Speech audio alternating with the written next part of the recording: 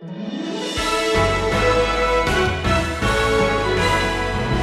confession, ladies and gentlemen, gets up off its knees and makes things right.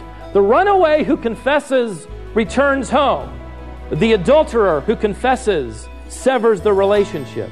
The cheater who confesses retakes the exam. The gossip who confesses retraces their steps. The liar who confesses tells the truth. True confession results in true action. We will deal with sin. We will do it as our duty unto God.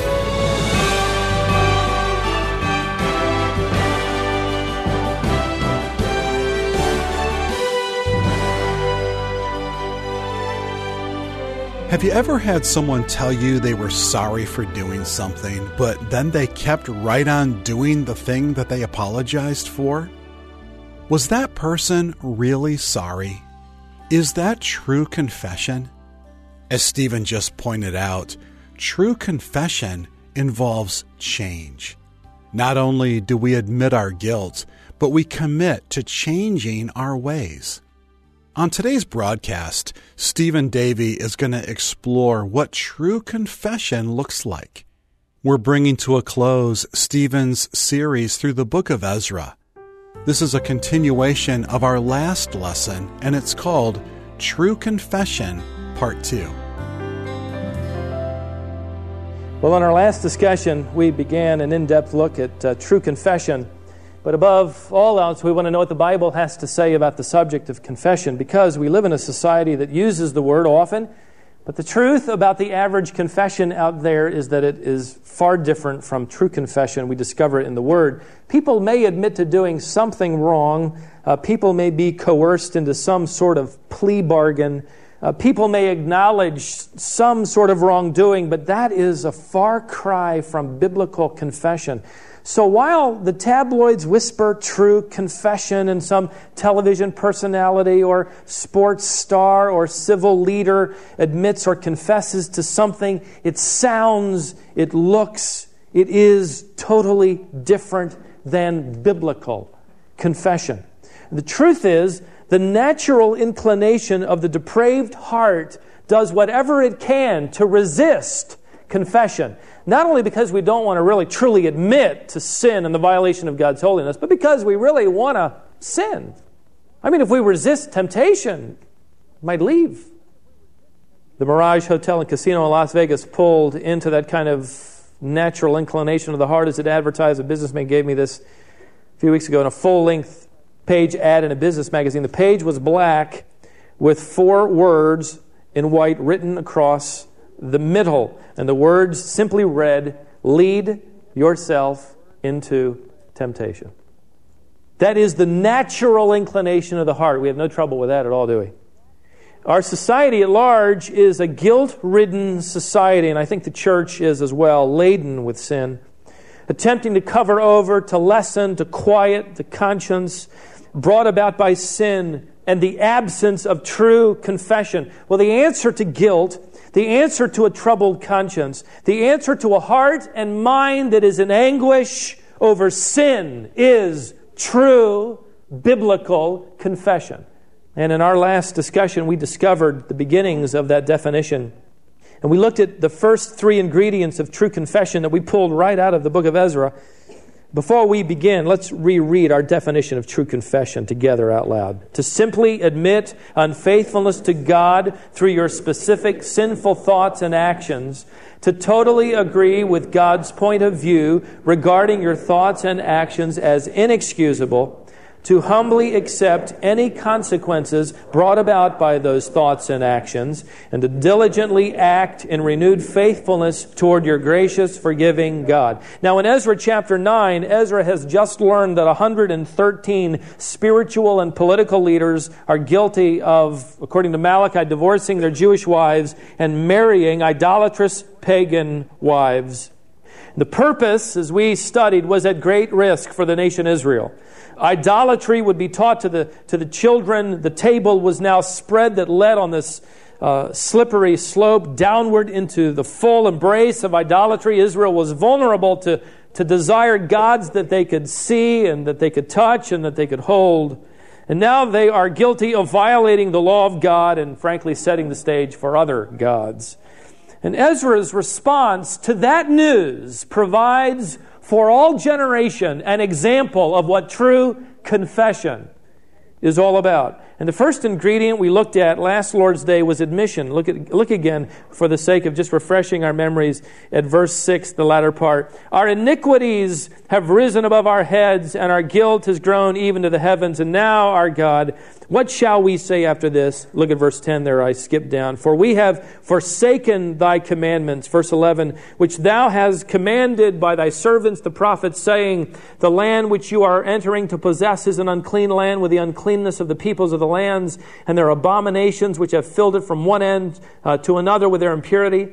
So now do not give your daughters to their sons, nor take their daughters to your sons, and never seek their peace or their prosperity, that you may be strong and eat the good things of the land and leave it as an inheritance to your sons forever. Ezra admitted here the sin as sin. No excuse, no rationale. We have violated thy commandment, O Lord. We have sinned. The second element of true confession we noted was aversion to sin. There was shame and embarrassment. In fact, you remember Ezra said, I'm so embarrassed to even lift my face to you, O God. I am appalled. He sat for 3 hours. That word appeared. I am appalled by sin. And we in our desensitized state are not appalled by sin. And so I challenged you to keep yourself from the exposure of sin as much as you possibly can, which leads to sensitivity over sin.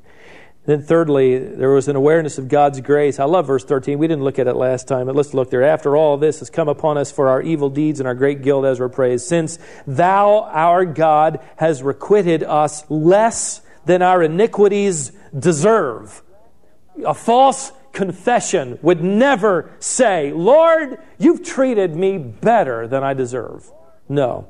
Someone falsely confessing minimizes their sin and usually exaggerates how tough God's standard is and how difficult the expectations of the church are and how difficult the consequences are. True confession, ladies and gentlemen, does none of that. It magnifies your sin before God. It opens and lays bare your heart before Him. And as Ezra said, our sin is like this mountain of sin piled one upon another until it reaches the heavens. He maximizes the effect of the sin. He exaggerates, as it were, the sin. He magnifies the sin so that He can magnify the grace of God. The reason we don't magnify the grace of God is we downplay the depravity of our own hearts. So true confession involves admission, but admission is not enough. It involves aversion to sin, but aversion to sin is not enough. It involves an awareness of the grace of God, but awareness of the grace of God is not enough. More is needed. More is involved in true confession. The first 3 words we've studied in your notes there reflect the private nature of confession. These last 2 that we're going to discuss briefly this morning have to do with the public nature of confession. And let me add here, while all confession is certainly not public, it's very easy to say that you're confessing privately when you're really not, right? I mean, it's easy to say, oh, isn't the grace of God wonderful? Oh, I'm a sinner. Oh, it's easy to say, I'm appalled by that behavior in society. I just think it's disgusting. It's easy to sound good and say the right words and still be nothing more or less than a hypocrite. Gentleman sent me a note. I thought it was very interesting, humorous. In the last few weeks, one of the presidential candidates, which I won't give you his name, gave a speech about how important God was to him and how important his faith was to him and how important the Bible was. Actually, he made some rather interesting statements. But in his attempt to convince the American public they ought to vote for him because of his adoration of the Scriptures, he claimed that his favorite Bible verse was John 16:3, which was kind of interesting. Obviously, the speechwriter didn't know enough about what he was claiming, and he wasn't familiar enough with Scripture to catch the error on the fly. He meant John 3:16, which is a very familiar verse, but he said, my favorite verse is John 16:3, which is hilariously ironic because John 16:3 has Jesus Christ saying to hypocrites, you do these things because you do not know the Father.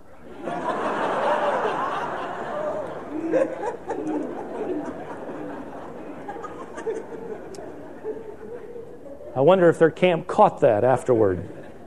It's easy to say, I believe in confession. I believe in the values of the Bible. I believe in God. I believe in all of that. It's easy to say. But it is the following two ingredients that reveal whether or not you really mean it. And the next ingredient is bound up in the word action. Now let's go to chapter 10, verse 1. Now while Ezra was praying and making confession, weeping and prostrating himself before the house of God, a very large assembly, men, women, and children, gathered to him from Israel, for the people wept bitterly. And Shechaniah, the son of Jehiel, one of the sons of Elam, answered and said to Ezra, we have been unfaithful to our God and have married foreign women from the peoples of the lands, yet now there is hope for Israel in spite of this. And by the way, before we go any further, did you notice there were the elements of true confession that we've already studied? There was admission. Look, we have been unfaithful to our God. There's aversion. It's as if he realizes what they've done. We've married foreign women from the peoples of the land. And then there is awareness of God's grace. Yet now there is hope for Israel in spite of this. Fascinating. Then there is this call to action, verse 3. So now, let us make a covenant with our God to put away all the wives and their children according to the counsel of my Lord and of those who tremble at the commandment of our God, and let it be done according to the law. Now notice what Shechaniah says to Ezra. Arise, for this matter is your responsibility, but we will be with you. Be courageous and act. I couldn't help but think here, may the tribe of Shechaniah increase. People who say to those who are leading their Bible study, leading their small group, leading the Sunday school class, leading in that missions organization, leading in that church, people within the organization who come up and say, listen, we know you have responsibilities. We want to encourage you to do it. And I want you to know while you do it, we are behind you. Now, be courageous and act. Let's just watch what happens next. Look down at verse 9. So all the men of Judah and Benjamin assembled at Jerusalem within the 3 days. It was the 9th month on the 20th of the month, and all the people sat in the open square before the house of God. This is around December, trembling because of this matter and the heavy rain.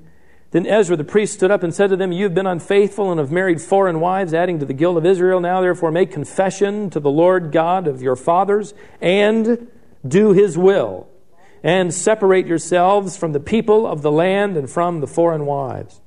Then all of the assembly answered and said with a loud voice, that's right. As you have said, so it is our duty to do. Can you imagine the scene? Ezra, their leader, is standing and he is courageously declaring the will of God, and the people are shouting back at him, that's right. And they bind themselves to the will of God as their own personal duty. And I'll pause again to say any church, any missionary organization, any cause of Christ is incredibly blessed to have leadership that declares the Word of God and people within and affected by that organization who respond with, that's right, we will deal with sin, we will do it as our duty unto God. No wonder Ezra was able to restore worship in Israel. Now this passage raises the question of separating or sending away these pagan wives. And after reading, it's clear that good Bible teachers disagree with the view. Some say that, quoting back to the rabbinical tradition that allows us to see that many of these divorces occurred because the Jewish women had lost their beauty, toiling in the sun to rebuild their homes and farms, and so the Jewish men divorced them after they had worn themselves out, and they married these wealthy, beautiful pagan women. Couldn't help but think as I studied and read that the trophy wives are nothing new. Another author wrote that a desperate situation called for a desperate remedy. Other good and solid Bible scholars would disagree with that justification and would simply say that God is simply describing in the book of Ezra what had occurred, not prescribing it. And you don't see in that chapter, as I looked in between every line, where God would somehow affirm or approve. And it seems inconsistent to me with other passages. And so as you study the Bible, you come to a passage like this and you have to say, I'm not exactly sure. But I do know this. The point that I want to make, the point I want you to be marked by, is that true confession is willing to do whatever it takes to bring a person back into fellowship with God and God's will. Many people will claim to confess, but few will act upon that confession. And for these men and their unfortunate families. Now there is separation, and for these men, for the rest of their lives, celibate singlehood. They were willing to act upon what they believed to be the will of God. True confession, ladies and gentlemen, gets up off its knees and makes things right. The runaway who confesses returns home. The adulterer who confesses severs the relationship. The cheater who confesses retakes the exam. The gossip who confesses retraces their steps. The liar who confesses tells the truth. True confession results in true action. It's easy to say, Lord, forgive me. Good, that's settled. When there are people you have harmed, there is a body you have affected, there are relationships that have been damaged, there are things that need to be restored. Don't dare say, I have confessed, and God knows, and it's over. Act. True confession reveals itself in action. There is another ingredient. It is the final word that comes from this passage, at least to my thinking, as an ingredient of true confession, and it is the word accountability. A total of 113 Jewish men were guilty of this sin of intermarriage. 17 were priests, 10 were Levites, which included the singer and the gatekeepers, and 86 were tribesmen. And God wanted the idolaters, it seems, out of the camp, and certainly out of the lives of those who were supposed to minister in the temple. They became accountable to one another, as throughout the rest of this chapter they stood before Ezra, and they became known for what they had done. They were ultimately accountable to God. God had seen all along, God knew the heart all along, God had seen their downward slide, God could see into the future and know the great risk that would come to the nation. But ultimately these men were accountable to God, and it's revealed to us in a rather powerful way. Did you notice that the last portion of the book of Ezra, beginning with verse 18 and ending with verse 44, is simply a list of names? The list of 113 men who had sinned against God and their nation. And in my Bible, the headline simply reads in that outline, List of Offenders. Can you imagine being accountable in that way to the nation? To have your name listed in the list of offenders for all time? Can you imagine your sin being recorded by God for all to see? The point is that God sees whether you ever see your name in a list or not on earth. And God knows. And this is an entirely different subject, but let me go off the trail for just a moment and remind you that there is a coming judgment. One judgment will involve Christians who will stand before God at what is called the Bema Seat. They're not to determine whether or not they get into heaven or not, but they're to determine what they did on their way to heaven. And every unprofitable thing you discover has been recorded. And then God will reward you according to those things which were profitable, 2 Corinthians 5 tells us. There is another judgment. There are no believers at this judgment. It is called the Great White Throne. The terrifying details are given to us in Revelation chapter 20, where all the unbelievers of all time, all nations, stand before God in His holiness. And they are judged as great books are opened according to every deed. There will be accountability to God. And it struck me as I thought about those two judgments that the difference between those companies of people, the difference between the believers who are judged and then rewarded, and the unbelievers who are judged and then condemned, is that word, confession. Those who confessed Christ and those who didn't. Those who confessed their sinful depravity and those who would never admit it. Simply put, those who have experienced true confession go to heaven, and those who have not experienced true confession go to hell. There is accountability before God one day. My invitation to you is to be accountable to Him now. Right? It is never too early to confess, but one day it will be too late. Now let me wrap up our study not only of this discussion, but the book of Ezra by making 3 comments about true confession. True confession, number 1, reveals the sincerity of the heart. Max Lucado, in his book, The Applause of Heaven, makes some very poignant comments on 1 John 1:9, if we confess our sin, He is faithful and just to forgive us our sin and cleanse us from all unrighteousness.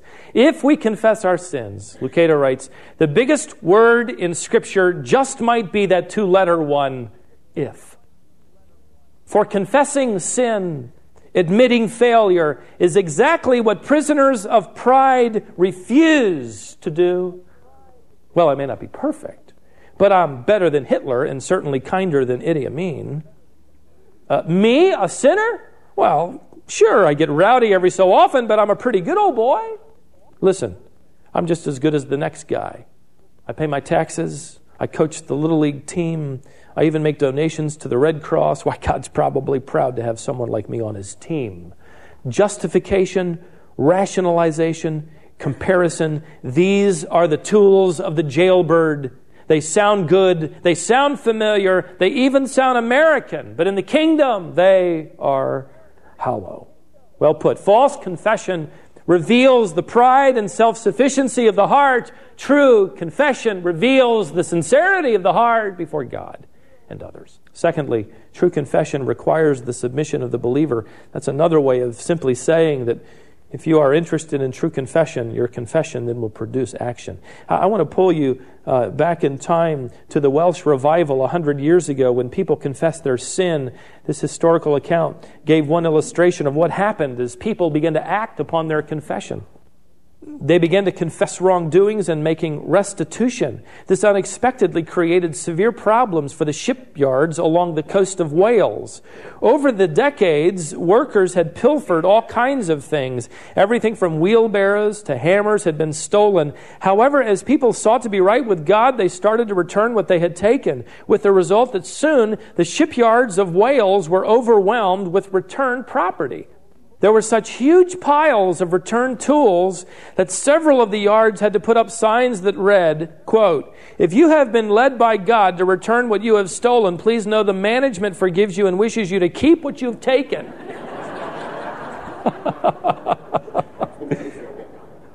Can you imagine the world posting a sign basically saying, "We can't handle your confession. We don't know what to do with it"? The world desperately needs, especially in our culture, to see the church acting upon what it says it is confessing. The world needs to post signs that say to the church, "We can't handle this. We don't know what to do. We can't process it. You are now so distinctive from us that your testimony is clear." Would that we would be that church. Lastly, true confession revives the spiritual passion for God. David, in his prayer of confession in Psalm 51, pled with God to restore unto him the what? The joy of his salvation. Maybe what you need to revive your faltering, listless, inconsistent walk with God that is dull and boring is not a better study Bible, not a better church, not a better schedule, not a better, more positive attitude. Maybe what you need is a new awareness of your sin and your depravity before God as you open your heart to Him, and He is allowed by your own volition to see all that you are as you lay it bare before Him. And this new aversion to sin begins to become part of your life as you are sensitive to the Spirit and to the Scriptures and then sensitive to sin. And you, upon that admission and that aversion, become aware of His grace and you act accountable to God. Maybe that's what we need. And on the basis of that, we are given a fresh perspective of His grace and His holiness that we can so easily sing of, and His demands upon our lives for faithfulness and holiness in return. And in the process, we can be given this intimate fellowship and this sweet walk with this holy God who is gracious over our sinful lives that we confess before Him. And He can then, in that process, restore to us the joy of our salvation.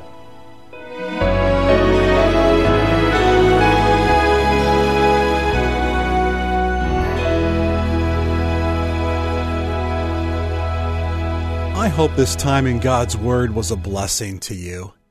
This is Wisdom for the Heart, the Bible teaching ministry of Stephen Davey. With this lesson, Stephen concluded his series entitled Under God's Good Hand. Stephen has been teaching the Bible now for over 37 years. The complete collection of all of those teaching resources is available to you on the Wisdom International app. If you haven't seen it, I encourage you to install the Wisdom International app to your phone. Once you do, you can take this Bible teaching ministry wherever you go. You can follow along on both of Stephen's daily programs, The Wisdom Journey and Wisdom for the Heart. You can access the library of his sermons. You can listen to each one or read Stephen's manuscript. You can read the daily devotional, read Stephen's blog, read our year-long Bible reading plan, and much more. The app features the full text of the Bible. You can read the Bible or have it read to you. And when you're looking at any passage in the Bible, if Stephen has a lesson from that section, you'll have a link right to that lesson. So let's say you're looking at Genesis 1:1 and you're interested in knowing more about it. Well, the app will take you directly to Stephen's lessons from that verse. I encourage you to look around that section of the app. I think it's really going to help you grow. You're going to increase in your knowledge of God's Word and, more importantly, in the application of God's Word to your life. Simply go to the App Store for your device and search for Wisdom International. In addition to equipping you with these daily Bible lessons, we also have a magazine that we publish. Stephen deals with a different topic each month and helps you better understand what the Bible says and how it applies directly to your life. The magazine also has a daily devotional guide that you can use to remain rooted and grounded in God's Word every day. We've heard from dozens of readers who've told us how much they appreciate these devotions. They're written by Stephen's son, Seth. Beginning in February, we've expanded the magazine to give more room to the daily devotionals. They will help you remain grounded in God's Word every day. We call the magazine Heart to Heart. This is a resource that we developed for two reasons. We use it to show our appreciation to all of our wisdom partners. We also send 3 issues of Heart to Heart magazine as a gift to everyone who asks. We'd like to send it to you if you haven't seen it yet.